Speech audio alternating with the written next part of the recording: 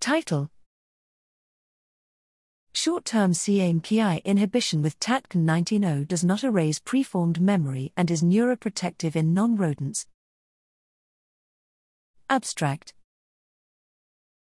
The CaR2+/CaModulin-dependent protein kinase 2, CaMKII, is a central regulator of learning and memory, which poses a problem for targeting it therapeutically.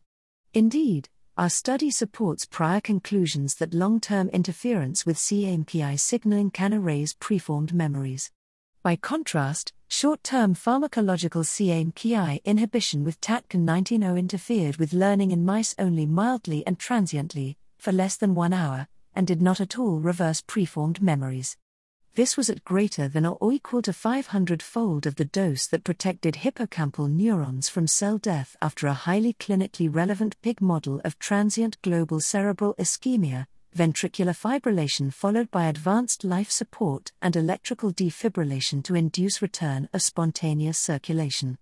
Of additional importance for therapeutic development, cardiovascular safety studies in mice and pig did not indicate any concerns with acute tatCN19o injection. Taken together, even though prolonged interference with CaMKII signaling can erase memory, acute short-term CaMKII inhibition with tatCN19o did not cause such retrograde amnesia that would pose a contraindication for therapy.